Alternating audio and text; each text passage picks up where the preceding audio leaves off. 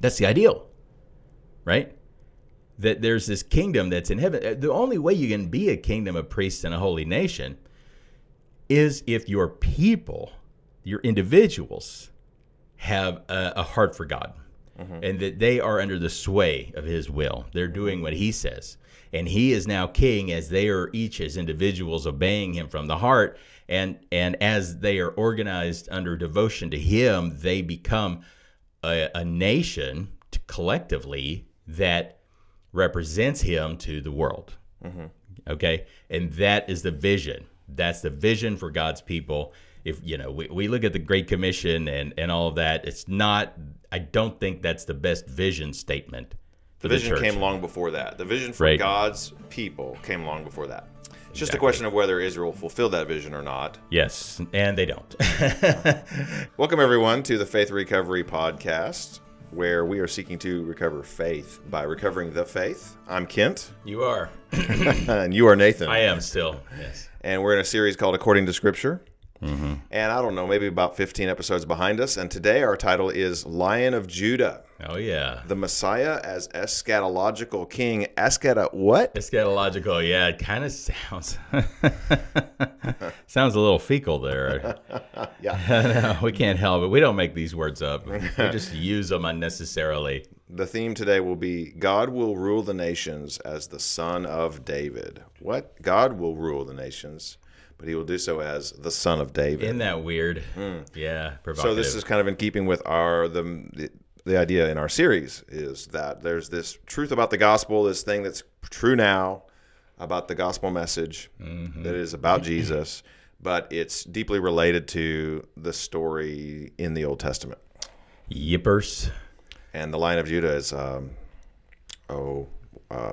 metaphor that comes out of the Bible. What is the Lion of Judah? It's a super interesting reference, so prepare to be super interested. Okay, I'm ready. Woo, man, the interest level is spiking out there. We can track interest level here with AI. So, Jacob, he blesses his sons. He says, gather around so that I can This is in Genesis 49, by the way. Oh, yeah. Genesis 49:1 tells his boys, gather around so I can tell you what will happen to you in days to come. So, man, this isn't just a paternal blessing. It is, but, this Jacob guy seems to have some insight, right? And so he's giving them the skinny on what it is. When he gets to Judah, some of these are kind of weird. I think if I were Simeon or somebody, I'd be like, okay, thanks, Dad. Wander off slowly, like, I don't know what that was, But some of them are really detailed and specific, kind of like what is it? Your horoscope. Horoscopes are generally really, generally. And on the Onion, they're really specific. Okay.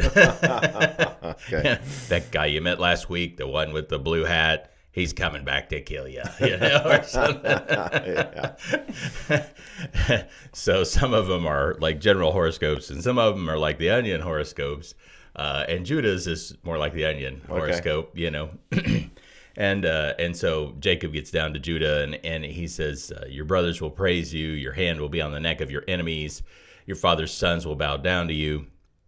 Notice this, he says, you are a lion's cub, Judah. Okay. You return from the prey, my son. Like a lion, he crouches down, like a lioness who dares to rouse him. A scepter will not depart from Judah. So what does that mean? So there's two ideas there, lion and rulership. That's the scepter. Right. So he's a lion, and he's a ruler. Okay. Right, yeah. Right. And so there's this this image of this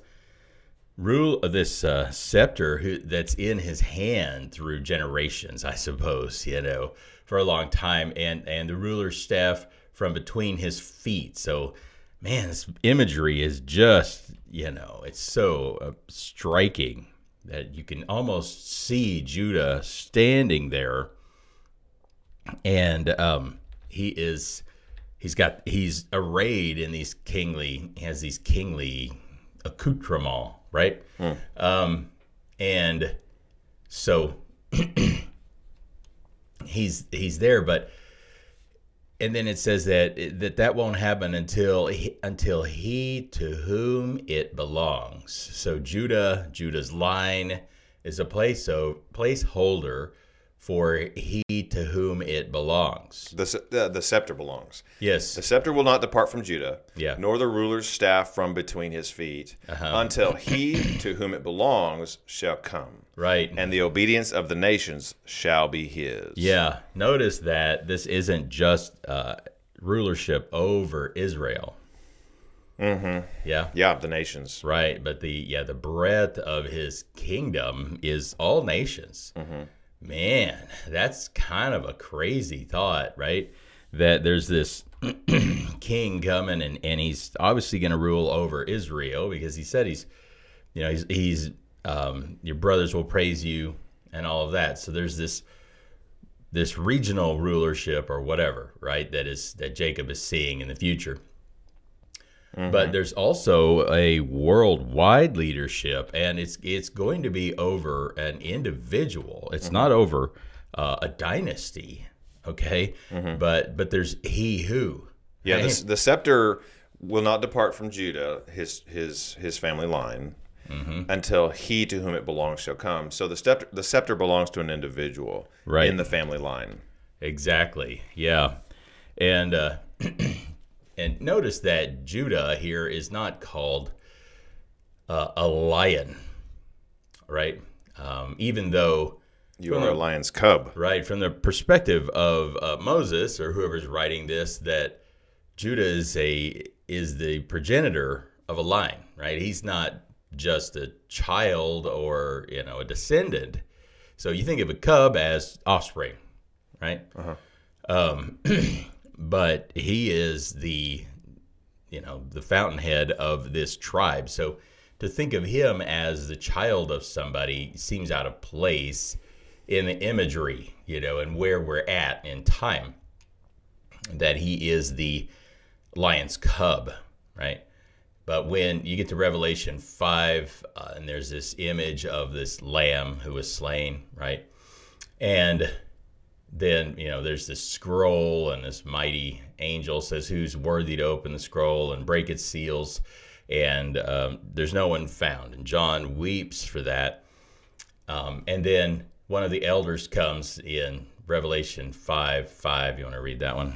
Then one of the elders said to me, do not weep. See, the Lion of the tribe of Judah, the root of David, has triumphed. He is able to open the scroll and its 7 seals. Mm-hmm. Notice that this one, right? He says, then I saw a lamb looking as if it had been slain, this lion. That this one that's worthy, he is not the cub like Judah. He's the lion. Mm-hmm. Mm-hmm. Notice that Judah is described both as a lion's cub and a lioness, right? But never the big maned male lion, right? The progenitor. Judah is the irony here is that Judah is the offspring of his own descendant, to put it that way, right? Mm-hmm. That he is in the type and form of the one who will come after him, and the one who comes after him is the lion to his lion cub. And notice he's also the root of David. Mm-hmm. Right? Yeah, to me, this is mixing metaphors here. It is. Just like all of the He's a lion. Revelation. He's a root. Right. But again, he's connected to Judah. He's connected to David. Yeah. But that this image of the staff is, again, a mixed metaphor. The kingly staff, or the scepter and the staff, are mixed in the exact same way in Genesis 49. It's just that we have a name for this descendant of David who kind of becomes the archetypal king. Judah obviously didn't reign as king. The idea of kingship isn't even brought in until centuries later. And David comes from the line of Judah. The line, not the lion of Judah. The lion, right? Yeah. The line of Judah. Right. And yet Jesus is not the shoot. David is called the shoot of Jesse. Okay. You Yeah. know? Yeah. He's coming up out of Jesse. Right. That's how you would describe if he is the descendant of someone. He's the shoot. He should be the shoot of David. Right. He's not. But this though. one is the root of He's David. the root of David, right? And so this is it's just such beautiful language. And so you connect Genesis with Revelation. Isn't that beautiful? That this same little verse over here in Genesis, this kind of offhand reference, is brought back up in Revelation 5. And it's brought up in a way that's surprising, I think, that if we were going back, say we were John and we were going back and we were saying, well, how is Jesus related to Judah, right? We wouldn't say he's the Lion of Judah and the root of David, right? That just because we're trapped in time. Chronologically speaking, it can't be that he's the Lion of Judah and the root of David. We would just say he's the descendant of Judah. Right. Or he is, a lion in the tribe of Judah or something like that, he's, but not the lion. Like this imagery is waiting. There's, someone in this lion family's left out. Yeah. You know what I mean? Yeah. And that's the one that we're waiting for. If someone begins to describe a lion, what do you think? Are you immediately on to Simba or are you on to Mufasa? Right? Are you on to Nala/Sarabi or are you on to Mufasa? Right? We always think in terms of the big maned male lion, and here's Jacob using this lofty language about his son, and yet he makes him this little cub who's enjoying the spoils, right? But who's not the one to actually make the kill, if you will. He's not the imposing, frightening sort. So this one who is the Lion of the tribe of Judah, the root of David, and these are images of violence and conquest. David, the man of blood, right? Wasn't even able to build the temple because of the blood on his hands. He conquered the whole area that was promised to Abraham under his rule and under Solomon's, that they reached that zenith from the Wadi in Egypt to the river Euphrates, those two boundary lines. And so that's the extent of Israel, and David brought it to that zenith. And yet David's reign, certainly not over the nations, right? At best, he was just a regional chieftain. He had some friends in Lebanon, At one point, though, he's got to be out, I guess before he's actually king, he's hanging out with the Philistines and drooling on his beard like he's a crazy guy, so that they'll kick him out instead of execute him. I mean, he wasn't some world conqueror, was he? Obviously, the kingdom was at its zenith, but that was the full extent of Israel, but certainly not the leadership over the nations. And I think this concept of the Son of God, it's not unique to the Hebrew writings, right? Certainly, Pharaoh would have seen himself that way. I don't know if Nebuchadnezzar would have. We know that the Roman emperors did. I think when you begin to rule over all humankind, right? Then people start to think, well, this isn't just a dude. That this is somebody who has divine sanction. That to rule over all people is a feat that should be outside of the realm of human capacity. And so you get this concept that this guy's going to rule over all humankind. I mean, no one's really done that. And we've had big empires and emperors, right? I think what was the saying, that the sun never sets on the British Empire? So nearly so, but there were certainly pockets where other colonial powers had a foothold. Right. So you couldn't say that of King George or whoever at the zenith of that British Empire, that he really ruled over all the nations. But there was certainly a high place. Now, what's interesting about this is that having an earthly king seems like it wasn't even in the program for Israel. Right. Yeah. It came later as a concession. Yeah, right. A concession. So here's this language all the way back in Genesis, using kingly language, right? And even Balaam, and I'm not including it in this because it's somewhat problematic. It's very tribal. Balaam's proclamation over Israel that he's going to squash these regional leaders, but but Balaam does see somebody in the distance, right? I see him, but not near, right?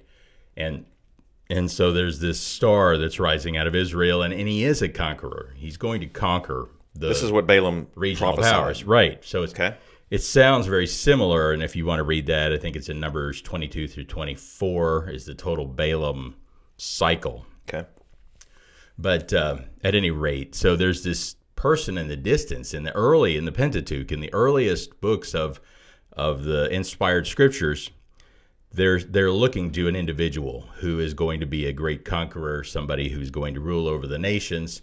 And then you get to where Israel, after years, really centuries, I think we don't realize how long the Judges period went on. Yeah.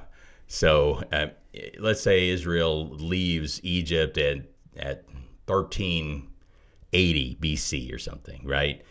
They spend 40 years in the wilderness. They begin to make their incursions into the land in 1340 under Joshua.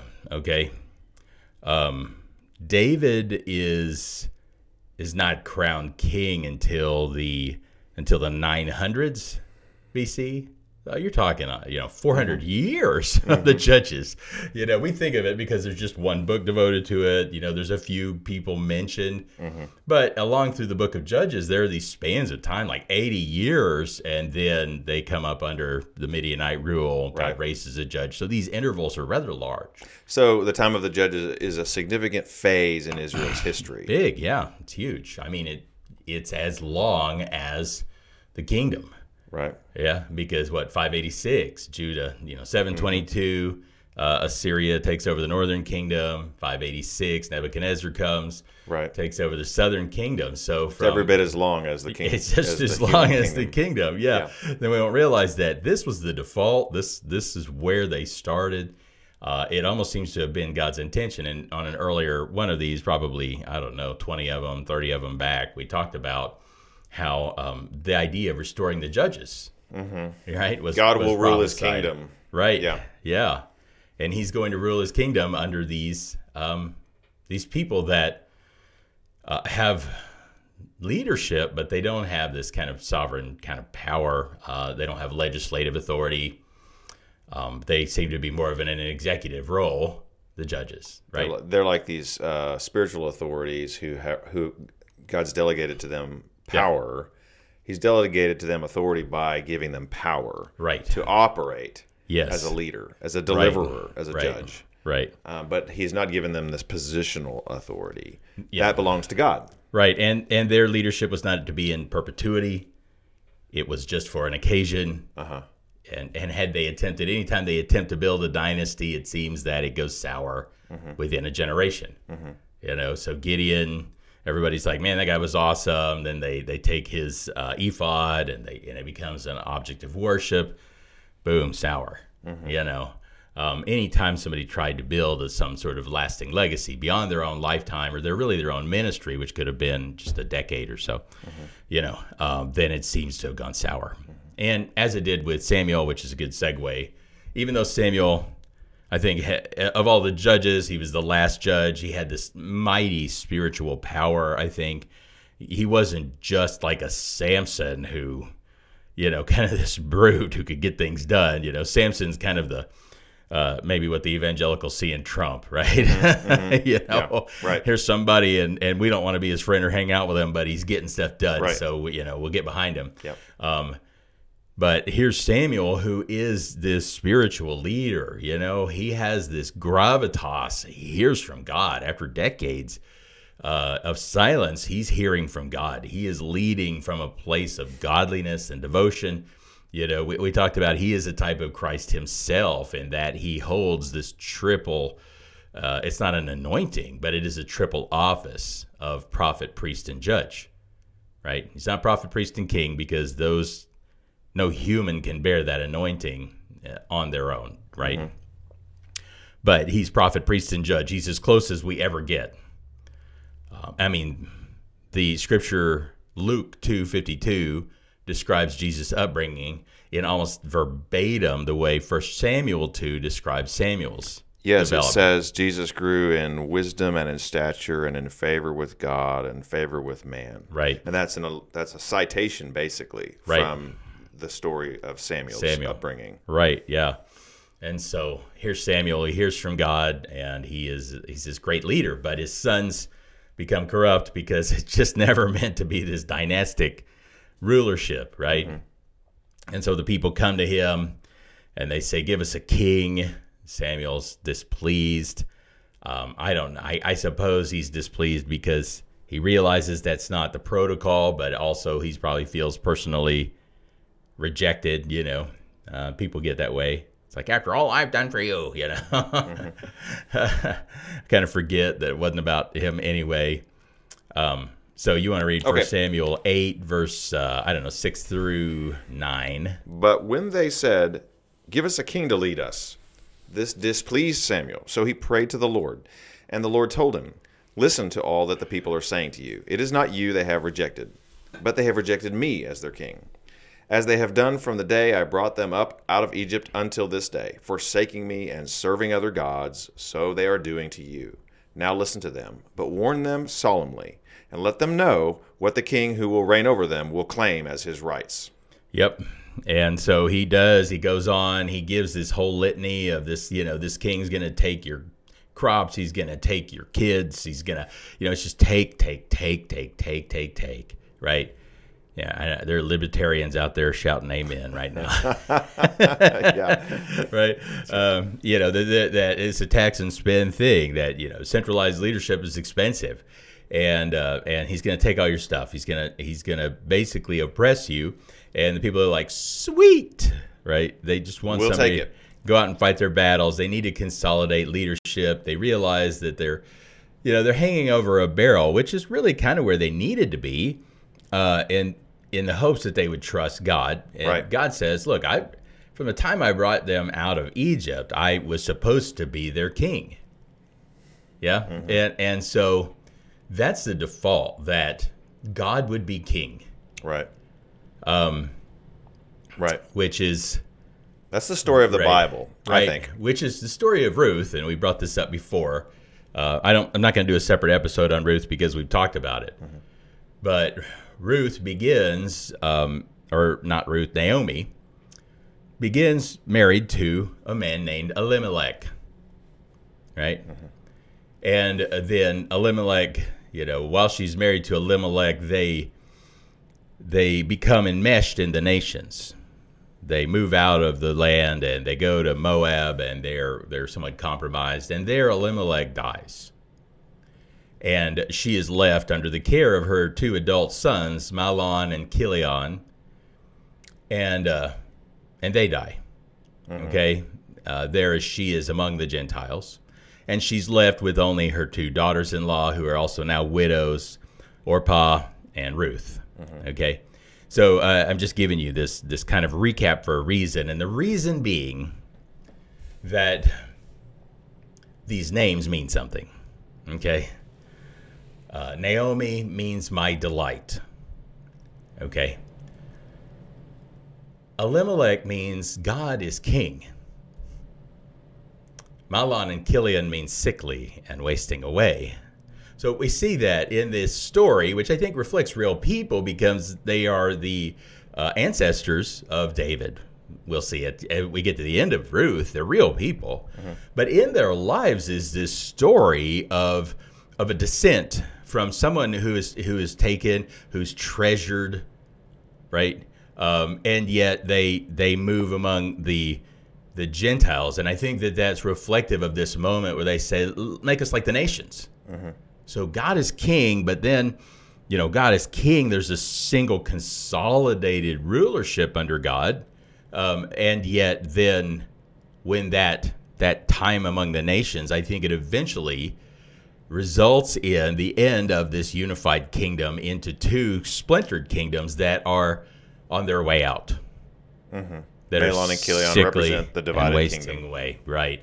Until finally the Israel is taken captive, is completely out, they've chosen the way of the nations, and now they receive their reward, which is being under the thumb of the nations, right? But out there, they find two kinds of Gentiles. They find the stiff-necked kind, which is what Orpah means, and they find the friendly kind, which is what Ruth means. And it's because of those friendly Gentiles that Israel ever came back to the land, right? Right. Yeah. Cyrus.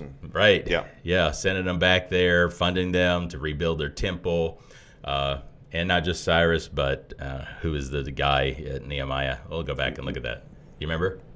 Ahasuerus? Sounds familiar. Okay. We'll say it's Ahasuerus or maybe Xerxes or something. Anyway, and in the book of Esther, again, friendly Gentiles. There are evil or, hostile Gentiles, but then there are friendly Gentiles. And so God is beginning to fold the nations in, as you see that this friendship with the Gentiles ultimately turns into us, as Messiah comes. He becomes connected to not Israel, but the Gentiles. And under the, and through this relationship that we have, I believe that Israel, at least the Jewish people, will regain their inheritance. And so there you go. But all that to say is that this is that moment in Ruth where they move among the Moabites, right? They say, I want to be out there in the nations. This is too hard. We're tired of scraping and scrapping. How are we going to beat these other powers once they're consolidating power under a single chieftain, right? And we are still having to call together a militia last minute. We need to do something practical here. But also there was a spiritual reason in that, God says, I was their king. He called them out. Notice, he says, if you obey me fully and keep my covenant in Exodus 19:5, then out of all the nations you will be my treasured possession, my delight, right?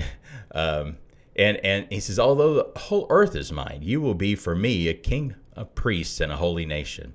And these are the words you are to speak to Israel. So it is my belief that this is where God says they have rejected me as king from the time I brought them up out of Egypt until now. In 1 Samuel, this is when God asserted his kingship over them. Okay? He's given them a law, and he says, respond to me. Do what I said. And you will be a kingdom of priests. And so he's really calling them into a personal devotion to him as individuals. And in that personal devotion to be organized into a kingdom that is where its capital is in heaven. That's the ideal, right? That there's this kingdom that's in heaven. The only way you can be a kingdom of priests and a holy nation is if your people, your individuals, have a heart for God. And that they are under the sway of his will. They're doing what he says. And he is now king as they are each as individuals obeying him from the heart. And as they are organized under devotion to him, they become a nation collectively that represents him to the world. Okay? And that is the vision. That's the vision for God's people. If we look at the Great Commission and all of that, it's not, I don't think that's the best vision statement for the vision church. Came long before that. The vision for God's people came long before that. It's just a question of whether Israel fulfilled that vision or not. Yes, and they don't. And which is what obviously God knew. And so you get around Judges 18, you get this refrain that returns, right? Judges 18:1, and in those days Israel had no king. And that refrain prefaces this kind of horrific story where there's someone who sets up some alternative shrine of worship to God, Micah. The Danites come and they take him and all of his worship articles and they make it, make all that their religious cult, and they go and subjugate a people and all that. I don't know if that's good or bad in the biblical narrative, but they form their place around this alternative religious cult.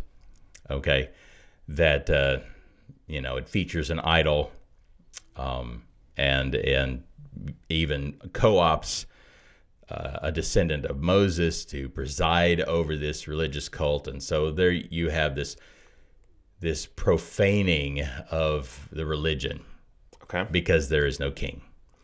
Then you get this other in 19. In those days, Israel had no king, 19:1. And that prefaces a story too horrific to really even describe in detail here, right?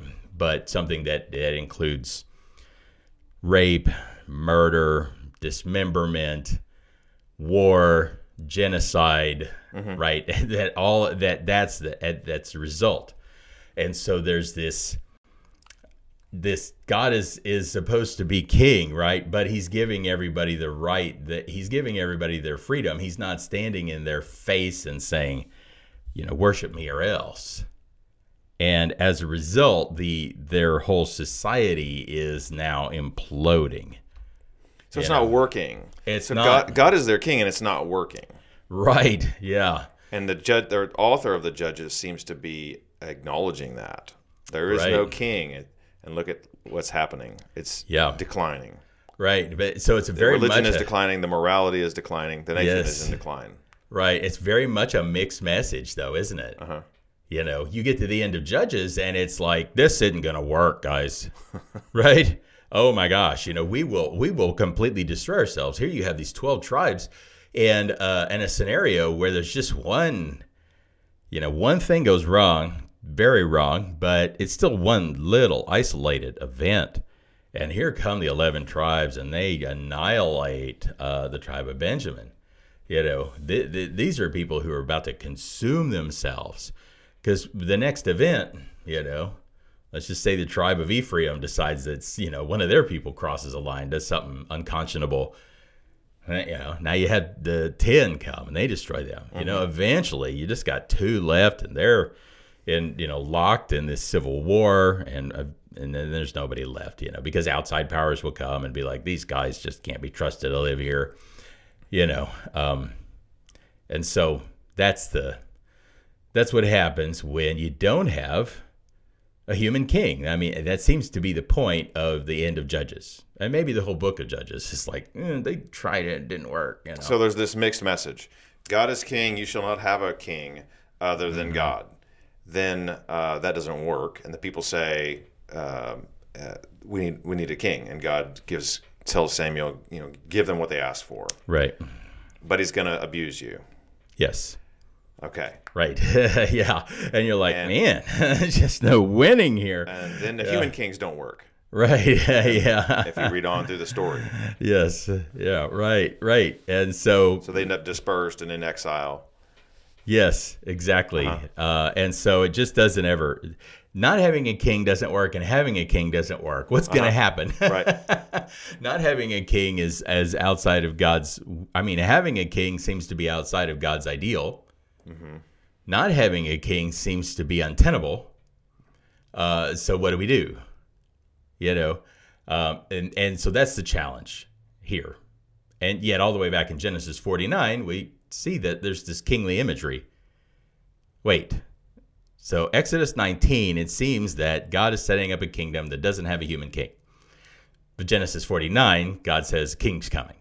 Mm-hmm. And all of it gets kind of confusing, right? What is it supposed to be? What's supposed to happen here? And so that's kind of where we're stuck. Mm-hmm. That's where we're at. Right. But the king is the lion, not the cub of the lion. Right. The king is the root, not the shoot. Right. Exactly. He's somebody that's come before, right? So what is Isaiah 9 speaks of this one who's going to come, right? Unto us. We're not at Christmas yet, but let's go ahead. We don't have to wait till Christmas to read this, right? He says, for to us a child is born, to us a son is given, and the government will be on his shoulders. He will be called Wonderful Counselor, Mighty God, Everlasting Father, Prince of Peace. Of the greatness of his government and peace there will be no end. He will reign on David's throne and over his kingdom, establishing and upholding it with justice and righteousness from that time on and forever the zeal of the Lord Almighty will accomplish this. Pretty awesome, right? Yeah. Right? And he's the... he's a son. He's a child. Uh-huh. And he's God. Right. And... he's the ruler. He is. And he's God. He is, So he's going to be an earthly king. At the first couple of verses there's going to be born this one who will be an earthly king, who will be a ruler, and they'll call him God Almighty. Exactly. Yeah, he is. But he's born. Yeah, he's born to us, and so there's this gift, and it's like, it's just that he is God. Yeah.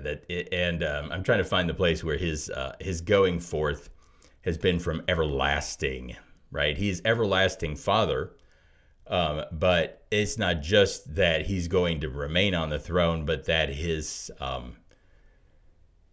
origins are from eternity, right? And so there's this one who has always been, and so Judah is his cub, and David is his shoot, and so God's going to resolve the tension, right, between that we were describing a minute ago. Right. It's not God's plan that you would have an earthly king. Having an earthly king doesn't work. I'm sorry, not having an earthly king doesn't work. Right. How are we going to resolve this tension? Right. God himself is going to be the earthly king. The human king. Yes. Yeah, he's going to be born to us and be a human.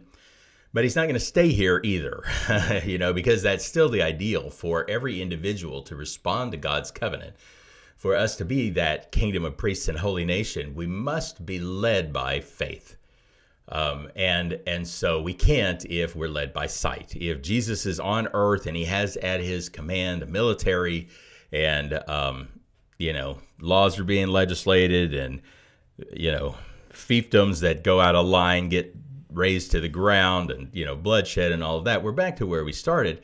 And I just don't think it's possible to have an earthly kingdom of that sort where we must presume that the majority of people would not obey this king if they had the choice, right? And that's what we would have. And Jesus is reigning on earth today. If he were to just come in and say, okay, that's it, we're going to enforce all of these Jewish laws, and if you eat pork, we're going to cut your throat or whatever, right? I mean, how do you get all of these Romans to stop eating pork, right? How do you get the Romans to give up their control over the Holy Land? You're going to break a lot of eggs to make that omelet. Yikes. Now what kind of precedent does that set? What sort of kingdom are we under? We know that Jesus is not so peaceful that he couldn't just, wipe everybody out who didn't want to follow him. But then if they follow him, we get back to like Joseph with that hidden and harsh thing, right? Now, would it be authentic? Right, yeah. If I know that, you cross a line, you think the wrong thing and snap and you're out of existence, you're vaporized. Man, we're all on pins and needles. Yeah. And nobody is authentically following him. Nobody is loving him back. Nobody's in this embrace of faith that God really wants. And so Jesus in John 17, he says, you sent me into the world, I've sent them into the world. And then he says, for them, I sanctify myself. I set myself apart that they too may be set apart. What is this? What is he talking about here, right? He's talking about his return journey. That Jesus reigns from heaven, and he must, because if he doesn't, nobody gets to be holy. Everybody's just afraid,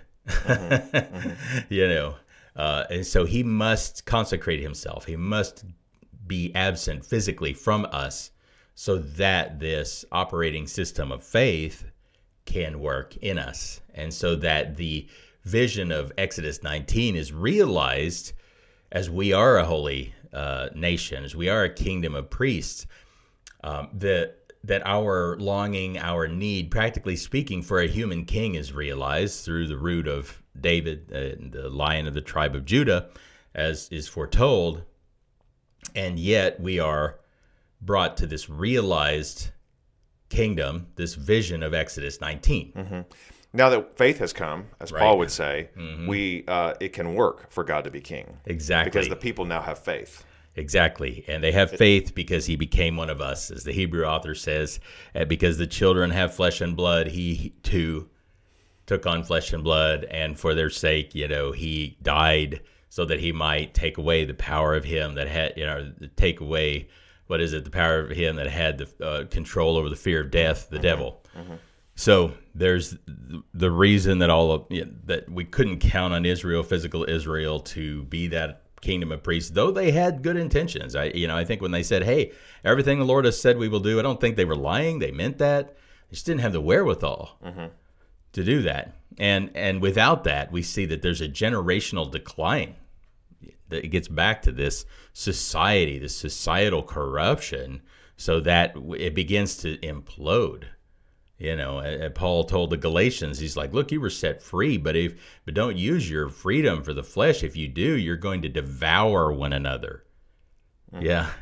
So there's this need for freedom. That's the book of Judges. Yes. They're free. They don't have an earthly king. Right. But they used it to indulge the flesh. Right. And they devoured one another. Right. Yeah. I mean, by the time you get to Judges 19, they're back in Genesis 19 with Sodom and Gomorrah. Right. And man, what an indictment and what a statement on human nature that this really indicator of how bad the Canaanites were, the very nadir of the Canaanite immorality and the story of Sodom and Gomorrah is repeated in Israel, right, toward the end of the Judges period. That there's not, and it doesn't really matter if you've got good laws and you have a history, you've got some good stories to tell, you've got perfect worship that all came from God. It all will fall apart if the human nature is not somehow replaced with the divine nature. Yeah. So, and this ties back into Romans 8 that we were reading last week. The law was weakened by the flesh, but now God has done what the law could not do. Right. And so, it gets back to that promise that, that he's going to, this one who comes out of Judah is going to rule not just Israel, but the nations. And, if you're an Israelite and you're reading this story, why does it matter to you if somebody rules over the nations? It's like, we don't want them here anyway. It's like, we want a king who's going to defend our borders, right? Who's going to consolidate power and who's going to enforce the law, and there will be righteousness within our borders, and that anybody who attempts to mess with us is going to regret it and they'll leave. But the idea of a global empire, was that ever on the table? I mean, from Abraham? It's not a realistic aspiration. No, it's not, nor does it seem to ever be desired. Like, Abraham is promised this land and to have a great nation, but a global empire, that seems like a bit much, doesn't it? From a human perspective, but from God's perspective, how could it be anything less? Right. Yeah, naturally. Right. Yeah. If there's one God, I mean, now God's just a regional deity, then of course. But if we make this claim that he's the creator, he's the one God, then it can't be otherwise. And so when you get to Romans 1, there's this interesting, telling of the gospel, formulation of the gospel. You want to read let's go Romans 1 through, let's go 5. Okay. Paul, a servant of Christ Jesus, called to be an apostle and set apart for the gospel of God, the gospel he promised beforehand through his prophets in the Holy Scriptures regarding his Son, who, as to his earthly life, was a descendant of David, and who through the Spirit of holiness was appointed the Son of God in power by his resurrection from the dead, Jesus Christ our Lord. Through him we received grace and apostleship to call all the Gentiles to the obedience that comes from faith for his name's sake. Woohoo! There's the obedience of the nations. Right. Yeah. All the Gentiles and nations. Right. The word Gentile translated Gentiles there is what? Ethne in the Greek. So it's all the ethnicities, right? All the nations. And so Paul sees this loop closing, right? That God promised beforehand, and now we are calling the nations to obey. Wow, and there's this great. I just love the way he formulates this. So he says that this gospel was about his son, right? Who was appointed the Son of God. Yeah, regarding his son, who, as to his earthly life, descendant of David. Right. So there's tribe of Judah. Right. And root of David. Root of David. Yeah. And we haven't talked much about David, but and remember the scepter. Yeah. Would never leave that line right. of Judah. Right. And here he's been given the scepter of authority. Right. Yeah. He's Messiah, Jesus Messiah, our Lord. There's the rulership. Yes. And it says, that it won't depart between his feet until the one to whom it belongs comes, and then the obedience of the nations will be his. Right. There it is. Wow. Yeah. Closing the loop, man. It's awesome. I love that it says that he was appointed the Son of God in power, and that's not a mistranslation. That there's... You think, well, how could he be appointed the Son of God? I thought he was the eternal Son, right? That he in his essence is the Son of God. And yet he's appointed the Son of God in power by the resurrection from the dead, even Jesus Christ our Lord. And I think it looks to something like Psalm 2 and Psalm 110. And early expositors of the gospel would have leaned heavily on several Psalms. And this was one. So this is a coronation psalm, right? And it's quoted and referred to, alluded to several times in the New Testament. You want to read Psalm 2 for us? Why do the nations conspire and the peoples plot in vain? The kings of the earth rise up, and the rulers band together against the Lord and against his anointed, saying, "Let us break their chains and throw off their shackles." The one enthroned in heaven laughs. The Lord scoffs at them. He rebukes them in his anger and terrifies them in his wrath, saying, "I have installed my king on Zion, my holy mountain. I will proclaim the Lord's decree. He said to me, 'You are my son. Today I have become your father. Ask me, and I will make the nations your inheritance, the ends of the earth your possession. You will break them with a rod of iron. You will dash them to pieces like pottery.' Therefore, you kings, be wise. Be warned, you rulers of the earth. Serve the Lord with fear, and celebrate his rule with trembling. Kiss the Son, or he will be angry, and your way will lead to your destruction. For his wrath can flare up in a moment. Blessed are all who take refuge in him." Amen. Notice that he says, "You are my son. Today I have become your father." So that's this appointment as the Son of God, right? When he has installed him. I noticed this here. I have installed my king on my holy mountain. Yes. It's a coronation. It is, yeah. And so here's this coronation psalm, and it's not just that, he's going to rule over Israel or, as regional king, and we talked about this emperor, this world emperor. It seemed that everyone had this intuitive sense that this must be someone who is divine. If someone began to have these pretensions or even the indication that they were ruler over all the earth, immediately, even in pagan society, there's this suspicion, and obviously encouraged by many of those same emperors, that this person is not just a human. And here in the Psalm, there is this idea that he is the ruler over all the nations. He is appointed the Son of God. And so Jesus fulfills this, and Paul says that today I become your father, that he is brought to the right hand of God.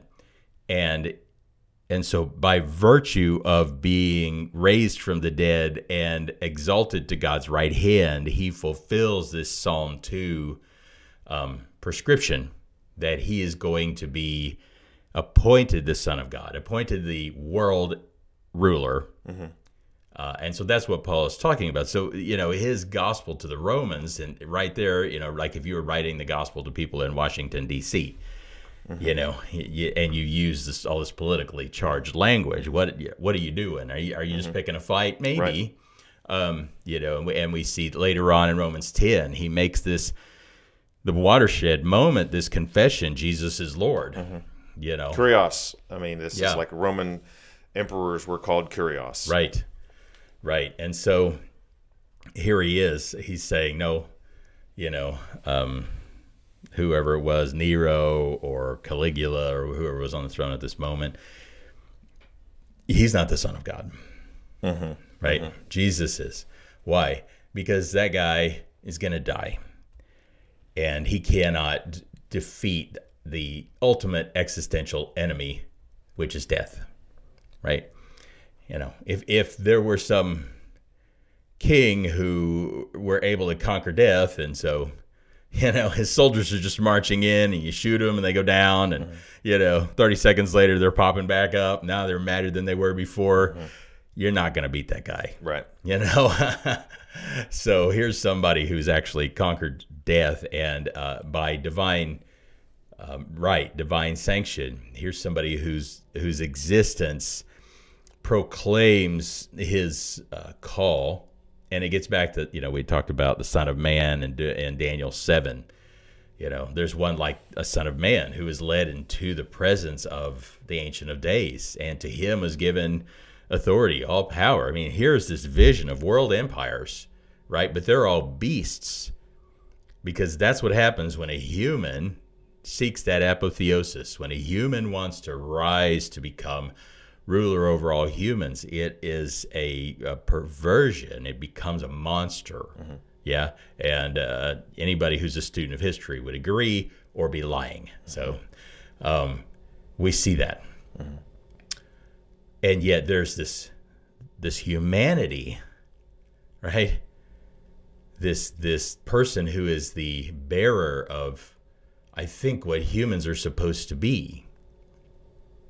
And he's the one that's led into the presence of the Ancient of Days. And so you get back to Revelation 5, and there's this Lamb who's worthy to open the scroll, right?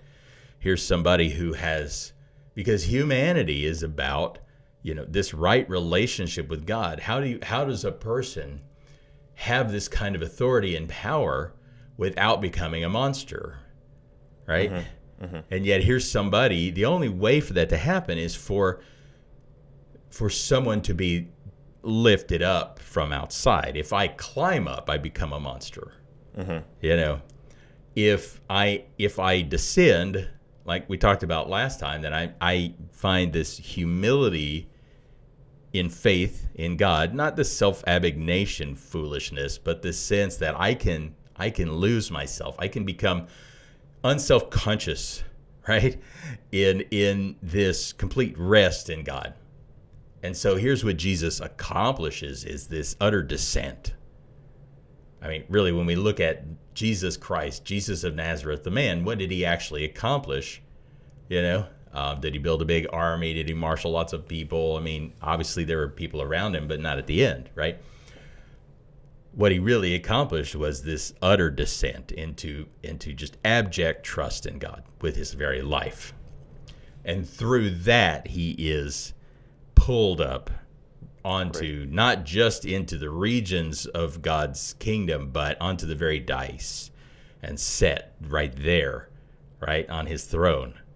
And so that's insane. That's madness that a human was ever invited there, and who could ever do it. Jesus says nobody except someone who first came down. So you know, you had to have given it up to receive it and to be worthy of it.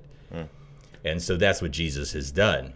And all the way back in Genesis 49, as God has folded humankind into his plan, right? David becomes a part of Jesus' story. You know, the story of Jesus is the eternal gospel, as Revelation says, right? God knew he was going to get to that place. And in his amazing grace, he's just invited people like Abraham and Judah and David. I mean, these weren't great people.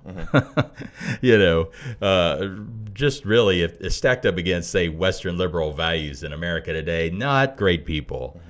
Okay, and yet somehow they're folded in. They have a place. They're they sort of stamp their character in a way onto the Messiah. Yeah, they sort of shape it.